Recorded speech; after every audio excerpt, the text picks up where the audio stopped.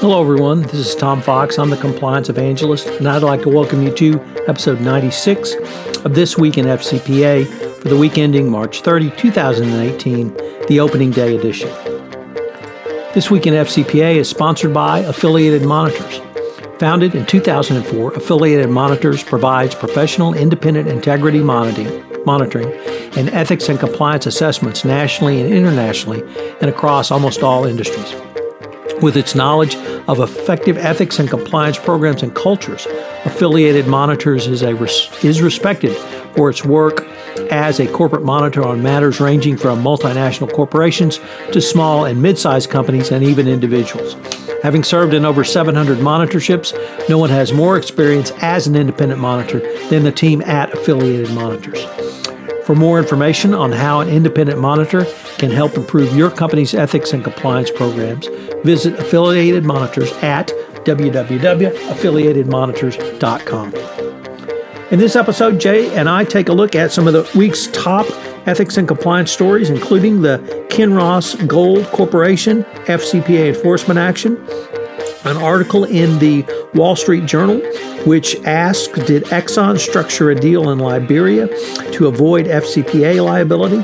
We take a look at Canada unveiling its version of deferred prosecution agreements. I look back and reflect upon the Caremark decision over the past 20 years based upon an article by Donald Langevort in the Harvard Law School Forum on Corporate Governance.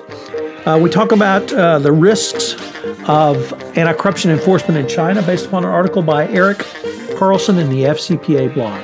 Jay and I talk about our upcoming speeches, and Jay reviews the Affiliated Monitors presentations from the recently concluded SCCE European Compliance and Ethics Institute. This Week in FCPA is a part of the Compliance Podcast Network. Hello, everyone. This is Tom Fox, back again with my good friend and colleague Jay Rosen for another episode of This Week in FCPA, episode 96 for the week ending March 30, 2018. The opening day is finally here edition. So, Jay, yesterday we had the opening day of baseball. The Houston Astros began their campaign for a wire-to-wire repeat of their world champions. Unfortunately, they were on the road up at Texas, the Texas Rangers, but they beat the Rangers, and they're coming home to Houston on Monday when we're going to unveil the first World Series banner to ever fly over the city of Houston. Other than that, is anything helping in the Rosen Ranch? Well, I don't want to be a disgruntled chowderhead after one game already, but your former bench coach, Alex Cora, just got a first taste of what it's like playing for the Red Sox, and he was 6 outs away from his first managerial win. The Sox were up 4-0, and they ended up losing 6-4. So not that the season's over, but somebody remarked that when you play in Fenway Park, it's such a fishbowl, and the fans treat it like every game is the 7th game of the World Series. So some people respond to that pressure and thrive, and some people just can't sit in the kitchen. So we'll see, but I am not giving up hope yet. So are you telling me that even after 3 World Series, you still have the lingering curse of Babe Ruth and still have low self-esteem and low self-respect around the Red Sox? I'm not personally saying that, but I would think some folks may feel that way. Well, at least you weren't out there trying to put a nail file on the ball in front of the world television audience to get a leg up, because I know no one in New England would do that. No one would do that. No one would deflate their balls either. There you go. Well, Jay, we had, I thought, kind of an interesting week in the ethics and compliance front, so why don't we perhaps jump right into it. We had an FCPA enforcement action to start the week with Kinross Gold Corporation, but it was an FCPA enforcement action where there was no evidence of bribery or corruption, It was the ubiquitous SEC accounting records provision, FCPA enforcement action, if that's not an acronym mouthful, where the company did not have proper internal controls and did not have accurately count on its books and records. They paid some $950,000 for fine and penalty for their lack of internal controls and books and records violations. But I found it interesting because I thought there were 4 key lessons. The first was Kinross purchased 2 mines. They're a mining company. One was the Tacist mine in Mauritania. The second was the Chinaro mine in Ghana. And the company had identified potential payment problems in the pre-acquisition process, but did not move to timely address the adequacy of internal accounting controls at the new business units after integration. There were some internal controls lessons because there was a real failure around internal controls at these mines, really not having meaningful internal controls around rebates, discounts, advance payments, government commissions, and unjustified business expenses. There were lessons for internal audit because the company's internal audit group was able to determine the internal control deficiencies both in an initial and a follow-up audit, yet they were not able to implement a set of present and functioning internal controls that were maintained. And then there were senior management lessons, which perhaps is the biggest lesson here, which is that senior management, although they did require internal controls to be remediated, they didn't stay on top of it to make sure that the internal controls were both present and functioning, or rather they were present, but they didn't make sure they were functioning. And then when there were 2 instances of potential red flags, management overrode internal controls in the sale of product and in the retention of an agent. So I thought some very good lessons learned, really because it was not a bribery case and focused directly on these 4 areas that I talked about, but particularly in internal controls. Anything that you were able to draw interesting, new, or different from the case? I think you pretty much got it surrounded, Tom. My only question, which I didn't see addressed in the article, is did any of this really move up to the board level, or was the fact that management ignored the red flags kept this from getting up that high? So we didn't see evidence in the SEC cease and desist order of board involvement. We did see specifically senior management taking a role, number one, in requiring that internal controls be remediated, but also on the negative flip side was the override of internal controls by senior management when it suited them.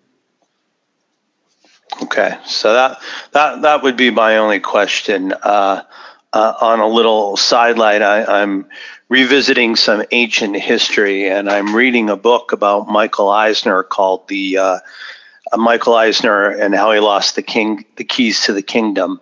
And this pretty much looks at his career from starting at ABC and rising all the way up to running Walt Disney.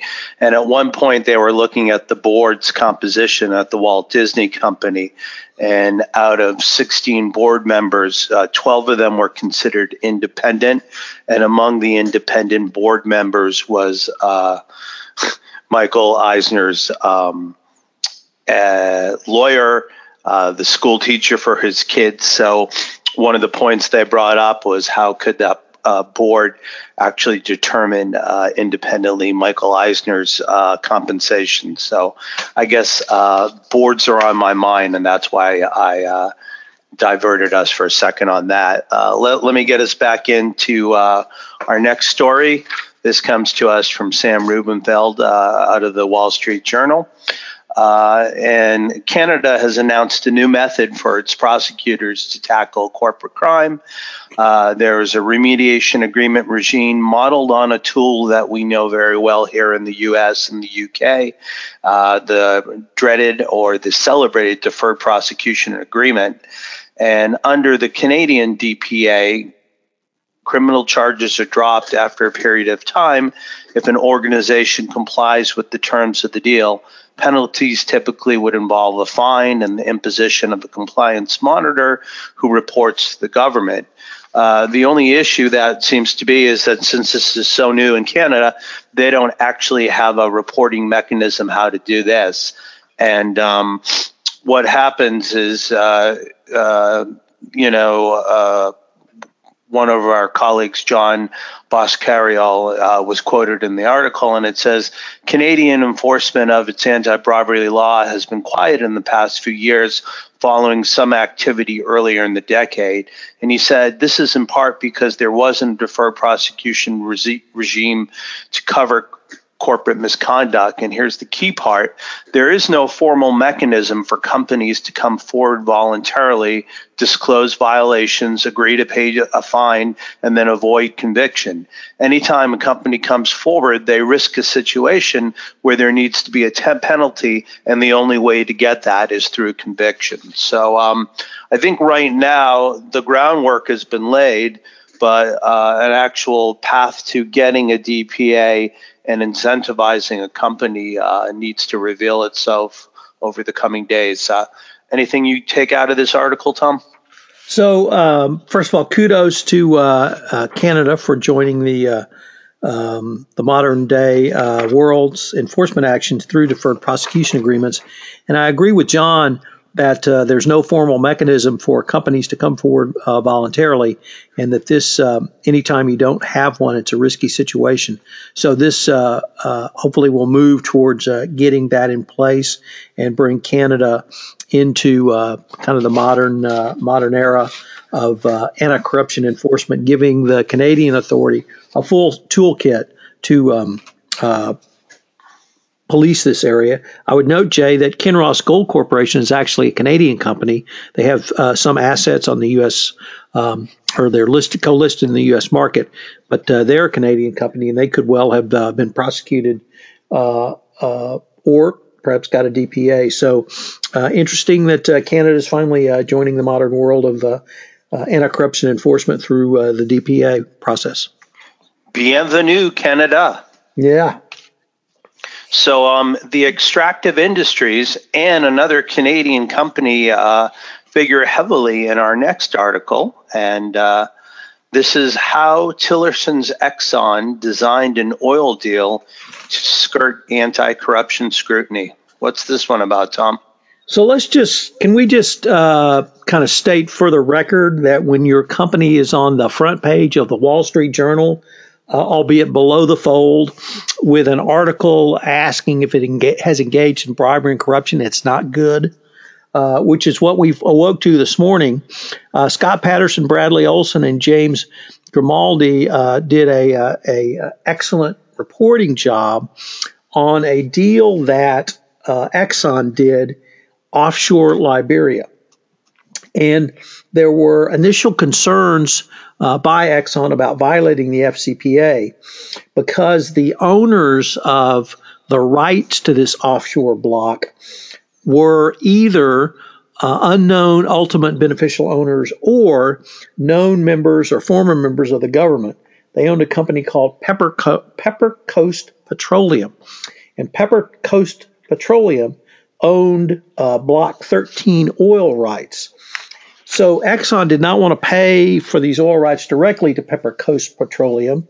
So somehow a Canadian entity named Canadian Offshore Petroleum purchased the rights, 100% of the block rights from Pepper Coast Petroleum. And then they simultaneously turned around and sold 80% of those rights to Exxon.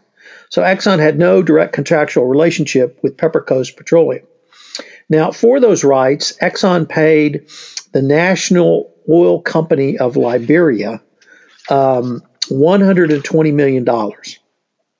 And then here's where some actions came in that may have been called into question. The National Oil Company of Liberia paid Pepper Coast Petroleum some $68.5 million of the $120 million. $45 million went to employees of the Liberia Finance Ministry as bonuses for doing work on this project. The National Oil Company of Liberia kept $5 million, and then they repaid a loan to EcoBank, a bank in Africa, which provided bridge loan funding. And this EcoBank made $1.5 million in fees. So we have a situation where Exxon is paying money to a state-owned enterprise, perfectly legal under the FCPA. Then monies from the National Oil Company are being distributed to individuals in the government, in the finance ministry, and a large amount is going to either Pepper Coast Petroleum or to repay a loan that the National Oil Company of Liberia took out to buy these rights or somehow pay Pepper Coast Petroleum.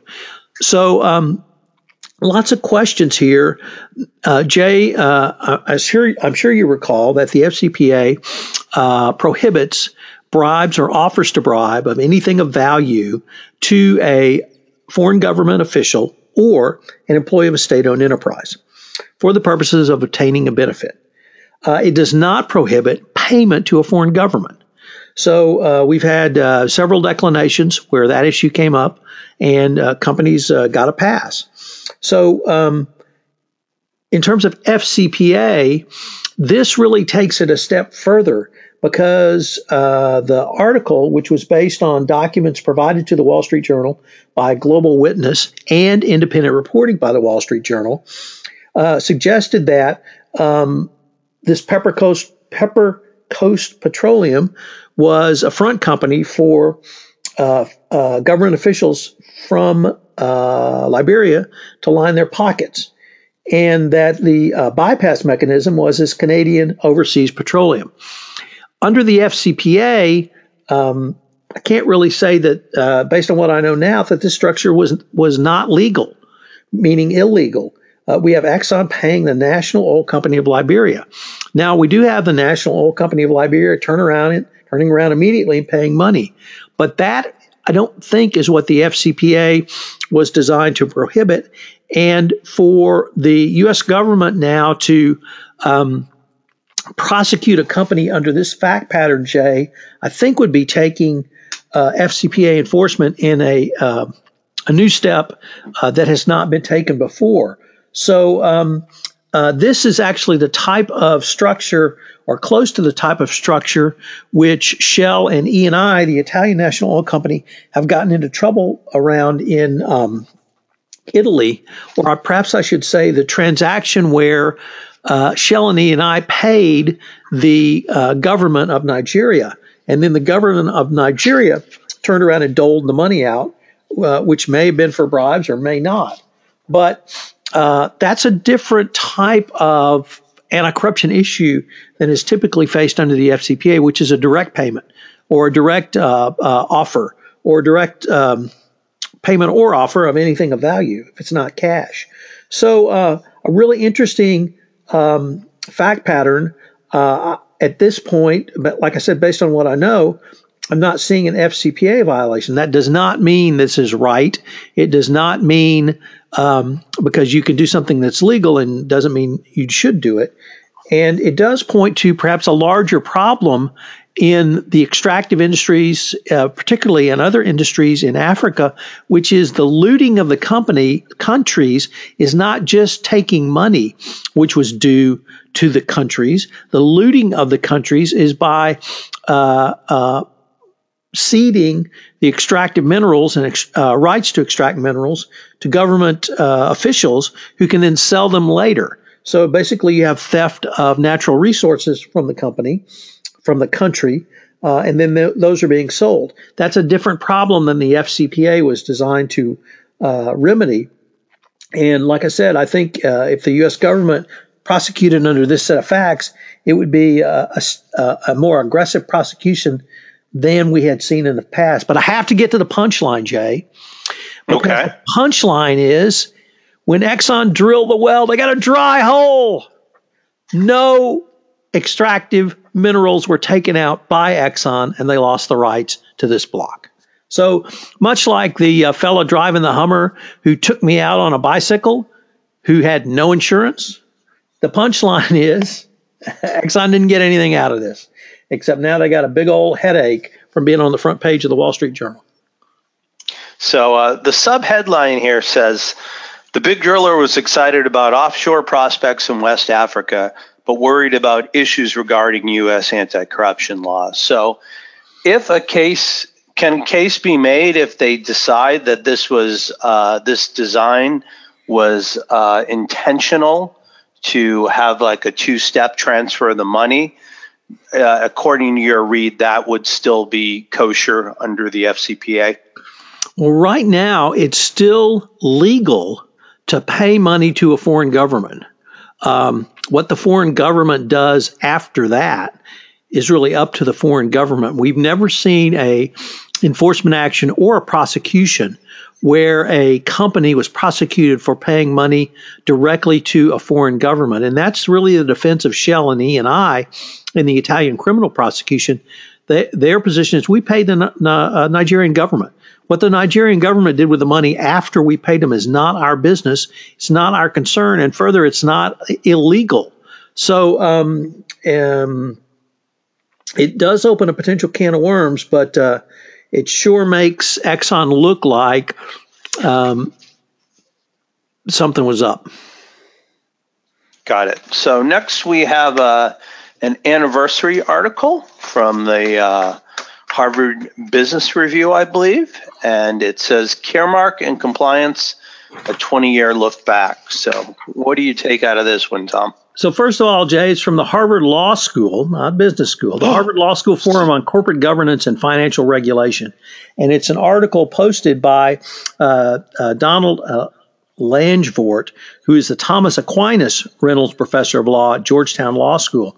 And he took a look at a 20-year anniversary of Caremark, which is the seminal decision which stated that companies' boards of directors had to pay some attention to compliance.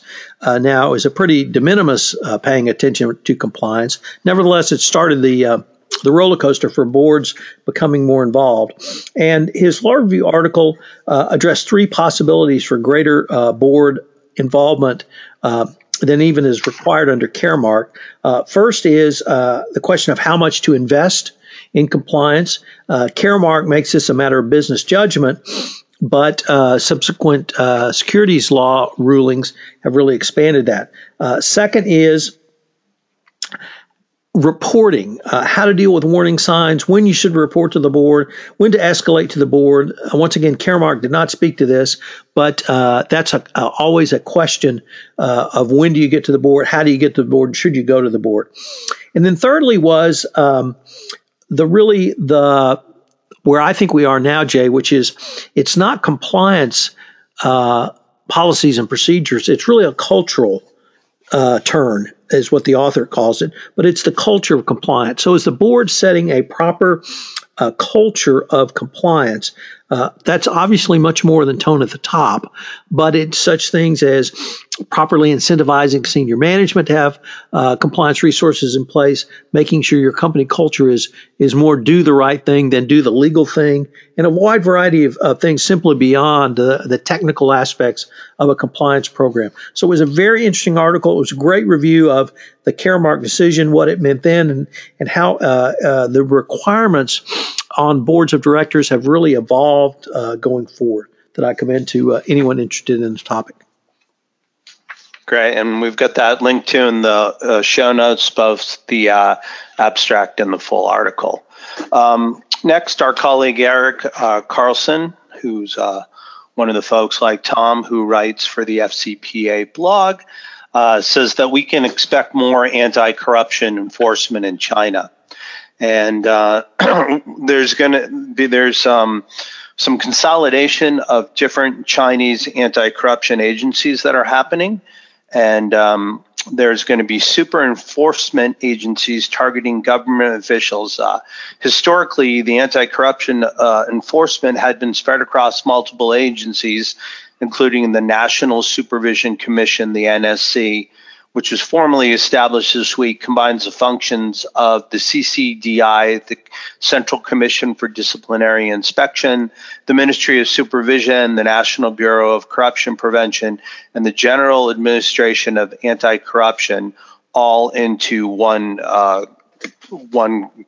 combined ministry. And basically, there's a lot of acronyms and a lot of different agencies. But what Eric seems to see is with this trade war that's heating up between the U.S. and China, that there could be definitely increased attention paid to certain U.S. companies who are offering in China. And it's, definitely going to be a time where if you have issues in your operations over there, it might be a good time for you to take a look at what you're doing and what can be done, especially because the Chinese government, I'm sure, would relish any opportunities to bring anti-corruption charges against any American companies operating there. Tom, did I do a pretty good job of doing the high level on that? I think so, Jay, and I would just really reemphasize your last point, which is with this downturn in the U.S.-China relationships, Trump moving to what appears to be a trade war with China, that it certainly could mean more enforcement actions against U.S. companies. And in addition to everything you said U.S. companies need to do, it really drives home the point, Jay, that risk is not static, it's dynamic. And it's a wide variety of risks. This would probably fall under political risk or maybe economic risk, but it's certainly bleeding over into anti-corruption risk. And if your organization is doing business in China, your risk profile, I think, just shot up. And it's something that you need to be cognizant of. You're absolutely right, I absolutely agree with you that you need to take a thorough scrub of your Chinese operations. But remember, they operate on a very different legal system than we do. And so what may appear to be a clean operation from the United States perspective under the FCPA may be very different than in China. So there's Chinese domestic laws that come into play that you need to be cognizant of. And if there are any persons or third parties or entities that you've done business with in China that aren't squeaky clean, now would be a very good time to try and remedy that. And the last thing I would just say is if you have any questions, I'd just call Eric Carlson. He is a native Mandarin speaker. He's been practicing in China for, I think, at least 10 years and maybe longer. He's a great guy and works at Covington and Burling. So he's a smart guy and he knows his stuff. So if you're doing business over there, I think your risk really just jumped up. And as a compliance officer or chief compliance officer or compliance practitioner, you need to certainly be aware of your surroundings and have a dynamic risk modeling profile. Awesome. So you've got another new podcast, Innovation and Compliance. Why don't you let us know what's happening there? And the handbook's coming out too. So what's the news on that front, Tom? So, yes, we put up episode 2 this week on innovation and compliance. Had James Gellert, the CEO of Rapid Ratings, a company that takes a look at the financial health of third parties. It's continued to be a very successful podcast. If you're interested in innovation in compliance, this is the podcast for you. Next week, I have Ben Lachlan, who talks to us about the use of both big and small data. So it's going to be continue to be a cutting edge series. I've got some great podcasts in the can already that are lined up to go. So I hope you'll check that out. It's available on the FCPA Compliance Report, iTunes, Libsyn, YouTube, and on JD Supra. My book, The Complete Compliance Handbook, is still scheduled to be published at the end of April by Compliance Week. You can check out information on it on my website, www.fcpacompliancereport.com. If I could, Jay, I'd like to take a minute to talk about our colleague Jonathan Armstrong, who's coming to Houston, who on April 10th will be putting on a GDPR workshop hosted by the Greater Houston Business and Ethics Roundtable. If you need to know something about, if you do business in Europe, you better learn GDPR. And there's nobody better to teach you that than Jonathan Armstrong. If you're a lawyer, it looks like we'll have 3 hours of continuing legal education credit. So for $75, you certainly can't beat that. If you're a Gerber member, it's for free. And then I'm speaking later in April in 3 roundtables on behalf of Conversant. The first is April 4th in Miami. The second is April 17th in Houston and April 18th in Dallas. And Jay, I'm really excited because on those events, I'm going to talk about using data to drive ethics to the center of your business. So it's going to be a little more data focused, and I hope that I'll be able to tell a great story around the use of data in a best practices compliance program. From the affiliated monitors perspective, anything upcoming that you can tell us about? Well, I can give you a couple updates on the just completed SCCE, ECEI, so the European Compliance and Ethics Institute. It was just held in Frankfurt over the weekend and earlier this week. Jonathan Armstrong was there from Affiliated Monitors. My colleague Eric Feldman was there, and my colleague from Spain, Maria Astigarraga. Eric and Thomas Topolsky presented a session on independent assessments of your compliance and ethics programs, and this was a instance where we had the monitor presenting together with the monitoree. So it was interesting to get a perspective of a live case and see what's happening. A couple things that Maria wanted me to highlight is there was a session on Sapin 2 presented by Marie Lancry, and also Andre Bywater, Jonathan's colleague at Cordery Compliance, stepped in. And basically, they took a look at how Sapin 2 is handling deferred prosecution agreements. And basically, they said that DPAs are something very new, and both prosecutors and lawyers have to learn to collaborate because they are not used to doing this. And that there is also some resistance from judges because they think that a criminal offense must always be condemned. So this is a situation where actually instituting the DPAs lies somewhere in between the model we use here in the U.S., where the judges allow the ruling from the regulator to stand, and the different perspective is if you swing all the way to the UK version of a DPA, where the judge definitely has oversight over the final resolution. And Maria also said there was a very interesting presentation taking a look at millennials and compliance, and millennials want to make an impact in the world. So ethical companies with good compliance programs will have an advantage in millennial retention. In terms of things on the Conversant front, we don't want to appear to be laggards next to the compliance evangelists. So my colleague Eric Feldman is going to be collaborating with Autumn Sinelli over at Conversant, and they're going to be putting on a webinar this coming Wednesday, April 4th, 1 p.m. Eastern Time, 11 a.m. Mountain Time. And basically, the headline is that in the past 5 years, more than 200 DPAs and NPAs have been finalized. Companies that demonstrate a corporate commitment to proactive ethics and compliance typically fare better in enforcement actions. Better can mean a civil remedy, lower fines or penalties, and sometimes the best outcome, avoidance of an independent monitor. So we're going to take a look, while you're going to be doing some data-driven things with Conversant, we're going to be looking at basically how you can use proactive monitoring to put your company in a better position should they need to go in front of the regulators. So Jay, I think that wraps us up. You want to take us home? Sure.